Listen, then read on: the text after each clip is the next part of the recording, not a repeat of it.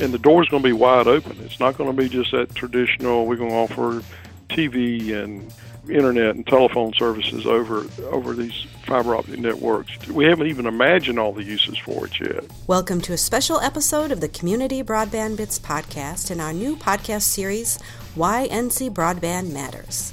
I'm Lisa Gonzalez with the Institute for Local Self-Reliance in Minneapolis, Minnesota. NC Broadband Matters is a North Carolina nonprofit. Their mission is to attract, support, and champion the universal availability of affordable, reliable, high-capacity internet access, which is necessary for thriving local communities, local businesses, and a local workforce to enable competition in the global economy. The group has created the North Carolina chapter of CLIC, the Coalition for Local Internet Choice. We're collaborating with NC Broadband Matters to present this series that touches on issues that, while certainly affect folks in North Carolina, also impact people in other states.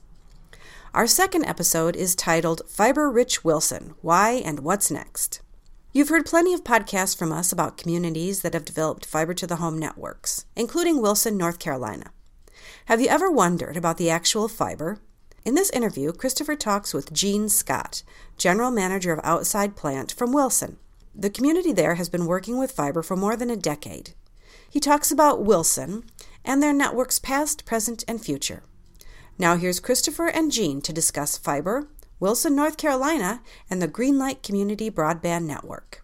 Welcome to another episode of the Community Broadband Bits podcast special series. This is episode 2 in the Why North Carolina Broadband Matters podcast series, done by me, Christopher Mitchell, at the Institute for Local Self-Reliance. Today, I'm talking with Gene Scott, the General Manager for Outside Plant at Greenlight, a division of the City of Wilson in North Carolina. Welcome to the show, Gene. Oh, thank you, Chris. I'm glad to be here. People who have listened to probably more than 2 of my podcasts will be aware that I am a big fan of Wilson. I think that you all have not just built a very impressive network, but you're using it in innovative ways, frankly, in the ways that we like to see when we have municipal broadband.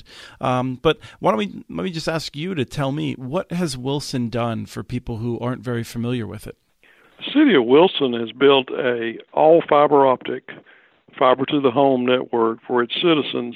We've got a long-standing history of always wanting to provide services to our citizens here that would match anything they could find in larger metropolitan areas. And one of the things that we're proud of is that if those services aren't provided by large, independent, privately owned companies, that the city has taken it upon itself to do it for its citizens. We've done that with our electrical grid in the early 1900s. We did it with gas services a little bit later. And then we did it with broadband starting around 2005, 2006. This desire to make sure that our citizens have the service and the service levels that you would see in larger areas, I think makes us unique. We started on this network, Chris, with the engineering and material selection in early 2007. Our construction actually started in June of 2007, and we built over 200 miles of plant in 18 months. And we got, at the end of the 18-month period, we had our first 100 customers online, and we've been growing steadily ever since. So I thought that was a pretty good feat for a city that's roughly 50,000. Located in eastern North Carolina. We now have over 10,000 customers, and we're expanding our network into the county.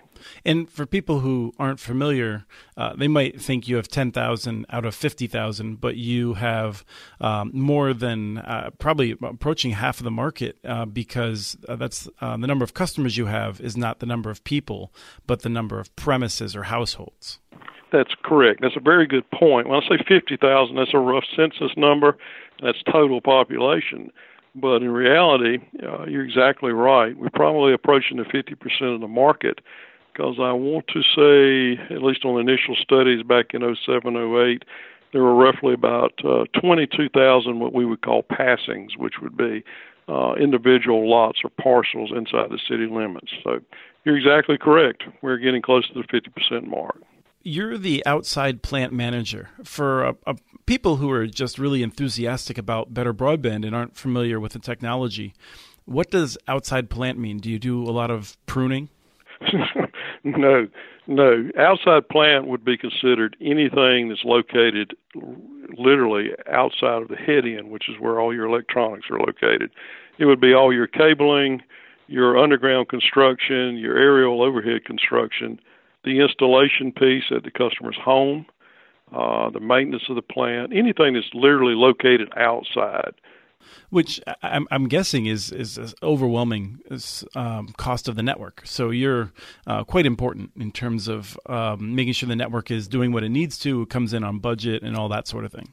Yeah, that's correct. The outside plant, you can look at it in two different aspects. One, yes, it's extremely expensive to construct, and every area is going to be different. The construction here in Wilson is going to literally be different in both cost and method, and it would be in a community that may be located no more than 50 or 60 miles from here, just because of terrain, soil types, whether or not someone actually owned their own electrical distribution system like we do. So that's one aspect of it. The other way you also have to look at it is if it's designed and built correctly and using fiber optic technology, you almost future-proof that piece of the network, meaning that you don't have to go out and overbuild it every time that you want to upgrade your network. It's all an electronics change out at that point. Over the period or lifespan of the network, you're going to actually come out saving a lot of money versus building the traditional twisted pair or coaxial type networks that have been in use for so many years. Now, when we talk about fiber networks, there's obviously different technologies that people might have heard, and we don't have to go into sort of passive optical networks versus active, but there's a term that is used, which is fiber rich. And I'm curious if you can tell me what it means for a network to be fiber rich. We would consider ourselves fiber rich because when we designed and constructed the network, we sized the actual cables large enough that every single residence, every single parcel in the city had a dedicated fiber. And I think that's sometimes called home run, right here in the middle of, as we're recording it, it's during the World Series, so appropriate. Yeah. When you talk about home run, it depends on if you're talking about a architectural design, because there's three different ways you can build an outside plant network. One of them being a home run or having a dedicated fiber from the central office or head-end location to your end user or customer. We use a local convergence point type of network, although you still have a dedicated fiber from a local convergence point in the field to each individual customer. The point being, when you build a network like this, the cost of the materials, the fiber cable itself, which is one of the benefits of it, is to upsize it is not tremendous. In other words, you can double the size of your network without doubling the size of your cost. So when we built it, we'd made the decision that we were going to build it as if 100% of our citizens were going to take the service, and so we don't have to go back and cause delays in reinforcing the network at later dates and overbuilding it in the future. So being fiber rich, the way I would consider it is that we have it designed so there's plenty of fiber for all those that want it, in very simple terms. That's very clear. That also allows you then, if you wanted to in the future, you could change a lot of the electronics into a whole different standard, because you'd have to just change it in the convergence point, as opposed to having to go through and significantly re-engineer it, I'm guessing. You're exactly right, Chris. There are no active devices in the field between where our head-end electronics are located and the customer's premise. Other than the ONT, or optical network terminal at the customer's home, there's no electronics that you have to upgrade in the field. That's a big cost savings. Everything is passive in the network. So you're exactly correct. It's not something that you would have to redo over and over again. So, Gene, I'm curious how the costs of this network of building a fiber network in the way you have vary from other technologies that people might be familiar with. In a general sense, Chris, constructing the outside plant portion of it, all the cabling that's necessary to operate the network, is considerably less expensive than the traditional twisted pair or coaxial networks that have been deployed for years. And another benefit is, once it is constructed, The maintenance of it is considerably less. It's not affected by lightning, power surges, electrical influence, moisture, all the things that affect any type of copper type of conductor is not a factor with fiber. So it is a benefit. For long-term lifespan of the network, it is less expensive to maintain. Well, and I'm curious about the longevity because we've all heard stories about fiber lasting many decades. I think it's often depreciated over about 20 years. Your network is closer to 20 years old than 5 years old. Are you seeing any degradation or any sense that you have to start being concerned in the next 10 years about the quality of the fiber? None whatsoever. And you're correct. Fiber, we don't know what the lifespan of fiber cable is. I can tell you that in my previous career, we were deploying fiber cables in the early 1980s. They're still operational, and to my knowledge, with no degradation of service. So at this point, we do depreciate over, say, 30-year time frame in terms of book value, but we may be looking at cables that last 50, 60, 70 years. We just don't know yet. But we've seen no decline or deterioration in our network so far, and it's been operational now, fully operational for about 12 years. Right, although I suspect it was lying around in some parts of the town even a few years before that, right? Well, the backbone, I think, was actually built just prior to me coming with the city of Wilson, which was 2005. But so far, so good. No deterioration, no evidence of deterioration. And we do have a regular maintenance program, and we do look for those types of signs. And so far, nothing. Well, as I said earlier, one of the things that I love about Wilson is that I feel like it is the embodiment of a network that is really trying to help the community in every way that it can. I've done many discussions over the years about, in particular, how Wilson has focused on low-income population to make sure that they are able to access the internet on the same terms that the rest of us do. Rich people like me. So let me ask you: you're working on something that is really great, and I've seen people talk about this in the past, but you're actually out there doing it in terms of a training program. So let's talk about that for a while. What's going on there? It was very interesting, Chris, and something that I had not thought about when we were in the rush to build a network. We were initially very lucky to find a small group of good young people who came on board with us, and many of them are still here working with us to help with the construction of the network and the design of it. But as we grew, obviously, we're going to need more and more employees. And I personally had not put a lot of thought of that being an issue. I just thought all we'd have to do is post a job. People would come in. Need a little training or polishing, we could do that. But it became evident pretty quickly that, yes, we could post the jobs, and yes, we would get some good candidates in terms of work ethic and attitude, personal skills, but they did not have the technical skills necessary to run an all fiber optic network. And so we implemented a in-house training program. All that went well. But we were growing rapidly and still continuing to grow rapidly. And I got to thinking about it, and I thought, well, maybe if we could start a program through our community college, Wilson Community College, we could not only benefit ourselves in terms of being able to have place in a curriculum that was already set up to train our employees, but I could also tell there was a demand for people trained in fiber optics, not just for Wilson, not just for other municipalities, although there's a need there too, but you have big companies, the Googles, AT&Ts. Those companies are deploying fiber networks, and they're going to need trained employees. So I approached the community college with an idea: could they put together something that we could train future technicians in?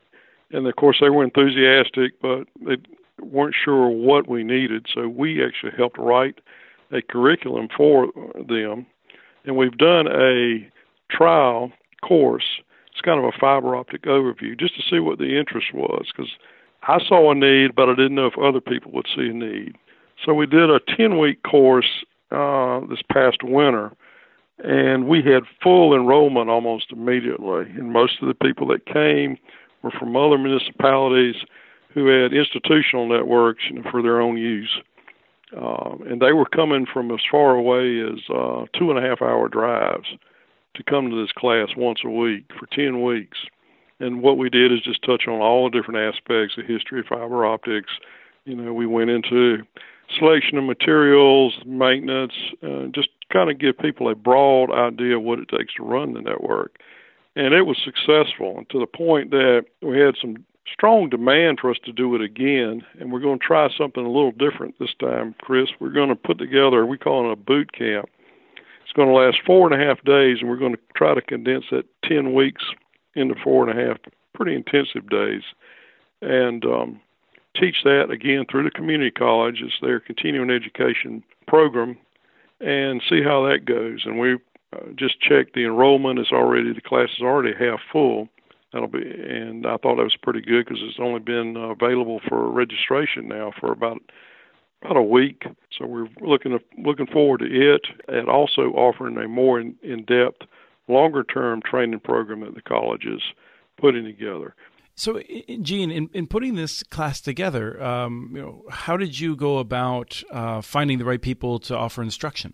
This was something I was really excited about, because when we sat down with the college and we started talking about, well, who's going to teach this? And obviously, we here in Wilson, we could teach it, but I didn't want that full burden to be on us. And I also wanted to expose students to more than just us.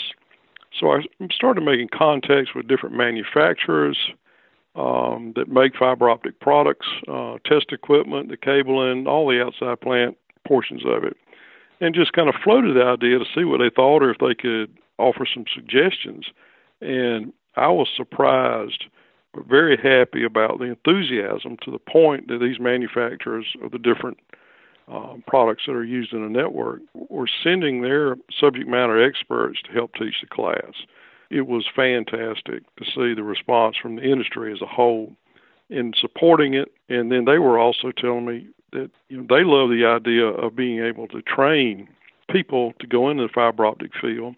Again, I was thinking in terms of cities like Wilson or companies like Google or AT&T or Verizon, but they also pointed out they need trained people in the manufacturing process.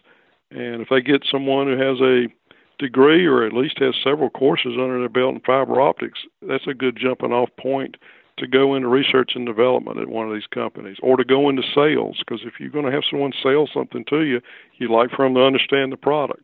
So that even further emphasized to me that there is a large demand for these skills, and it's growing.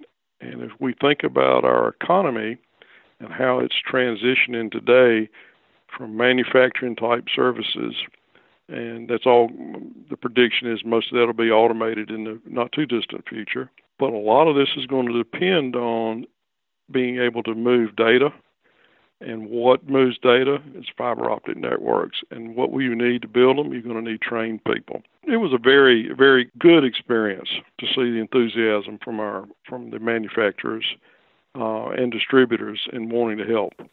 Well, I can imagine that others who are listening to this, for instance, in Michigan, where there's a really growing movement to try to figure out how to connect a lot of rural Michigan, that this might be an opportunity for some of their community colleges. Did you learn anything along the way in terms of, obviously you've decided to do a condensed version in addition to the one class per week, but are there other lessons that you learned that you're going to be incorporating into future lesson plans? Yeah, I want to expand it. I want to cover everything from marketing a fiber optic network and its services.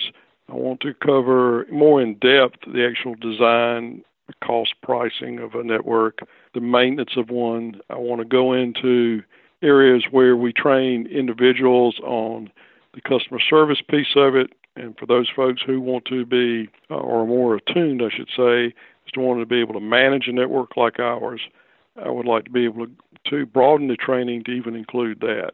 So it's a wide range. It's not just the stereotype where you've got a man in a bucket truck who's up a pole and he's splicing some fiber cable. There's a lot more to it.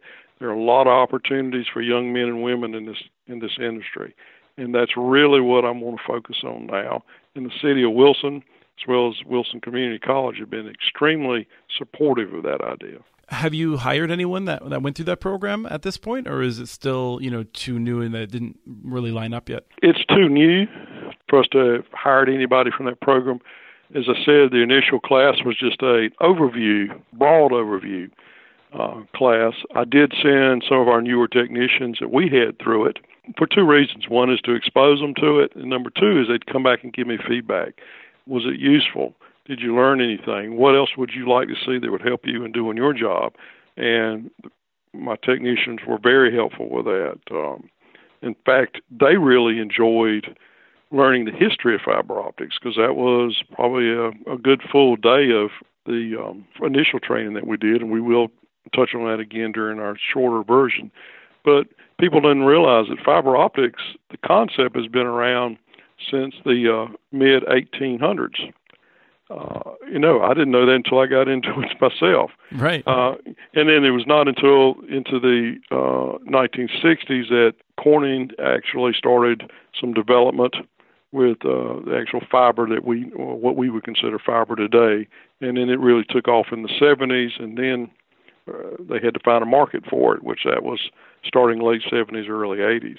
But the whole history of it was very interesting. Well, I mean, not to go too far afield, but the history of glass is actually fascinating and essential for a lot of the things that have led to civilizational breakthroughs. I mean, we wouldn't even know much about how our bodies work or germ theory without glass to make microscopes, to make telescopes. I mean, the glass is incredible. And for people who are interested in this, I would also recommend the Corning has some videos that may help with just the interest of how the fiber optic cables are made. But I'm really hoping that this inspires a lot more courses like this, because if I'm doing my job right, certainly we'll see a lot more fiber optics jobs being available as we see more investment in so many communities. I 100% agree, and I think that we will see that. And if we can train our young people and just show them that this is a good and bright future, and it will cover, as I tried to explain just a little bit earlier, running a fiber optic network has so many different facets to it. For those people who love to be outside and love the construction aspect, there are jobs that are for that type of individual. If you like to be on the back end, you love the electronics, you want to be inside, there are jobs for that. There's jobs for engineers who actually understand the concept and be able to do the design for these networks. If you're fascinated in a more general sense about how to market your services, and the door's going to be wide open. It's not going to be just that traditional, we're going to offer TV and internet and telephone services over these fiber optic networks. We haven't even imagined all the uses for it yet. If you are familiar with Susan Crawford, and she wrote a book on fiber, and if you just have a chance to even glance through the book and what she's seen in different countries in Western Europe and in Asia on what they've already done with their networks, is mind-boggling. Anything from the health field to transportation to education to entertainment, and it's new things every day. It's going to be a bright future for those who want to take part in it. And I want to share one thing also with you, Chris, that prompted me to think a little more about educating young people on it. We helped Wilson Community College. We participated in a job fair one Saturday a couple of years ago. And the way the room was structured, they had some server equipment and what you and I would traditionally call traditional computer equipment set up. Blinking lights, right? Yeah, the blinking lights. All right, they had those as students walked in the room. We just so happened to be next in the middle. And then we had a private company who did a lot of PC networking and that type of thing that were located on the other end. Well, the kids would come through and they'd zero in on all the servers, and they understood all that stuff, and they seemed to have a grasp of that. They also seemed to understand the networking piece of it. So the technicians and I that were participating, they come and look at our stuff and they go, well, what's this? So we just asked a question. I said, well, the servers that are over here next to us, how do you think you connect those over here to the end user who's doing the networking? And it was like dead silence for a little bit. And then they said, well, is it wireless? And that just, the light went off. And I said, okay, these guys don't understand what it takes to connect the 2 points together, which is what outside plant is. So we started explaining it to them, and we had some samples of some cable with the glass strands, and went into the capacity of how much you could transmit with it. It just seemed to blow their minds. And I said, there are jobs doing this too. And I let some of our technicians talk to them. But it also hit home that there are a lot of aspects of this industry that our young people aren't thinking about when they're thinking about careers. No, and I appreciate that, because one of the things that I think about a lot, my city, St. Paul, Minnesota, not so different than a lot of places in that there's not enough high-quality jobs for people who don't have a 4-year degree. And these are skills that require specialized training, but may not require that level of 4 years at a college in which you pick up a lot of debt, right? Right. But you think about it, I believe that the vast majority of the need could be met with just a 2-year degree from a community college. The 4-year degree, if you want to go into more in-depth on marketing or something, yes, but the 2-year degree could cover the vast majority of the jobs, I believe, that would be created and necessary. Yes. Gene, I've really enjoyed this conversation. While you have this amazing opportunity on a podcast, I'm curious if there's anything else that you want to talk about. I think we've covered it, Chris, and I appreciate the opportunity very much. And if anyone would ever want to come visit us or spend a little more time talking about it, we're always excited to share our experience. We have something unique that we can share. You do, and I want to say that I really appreciate that you did that, because I think there's lots of people who have ideas like you did, which is, wouldn't it be interesting if we did this thing with the community college?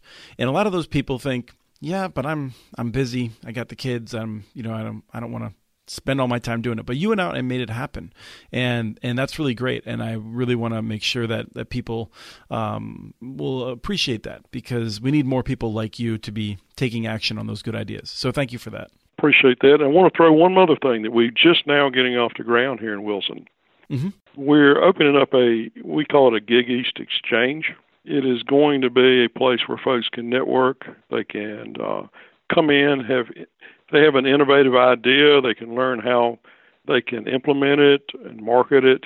But because of our network, fiber optic network that we built, we're now taking it and moving it to the next level by opening up opportunities through like this exchange where folks will be able to use this network and hopefully be able to foster more innovation and more services.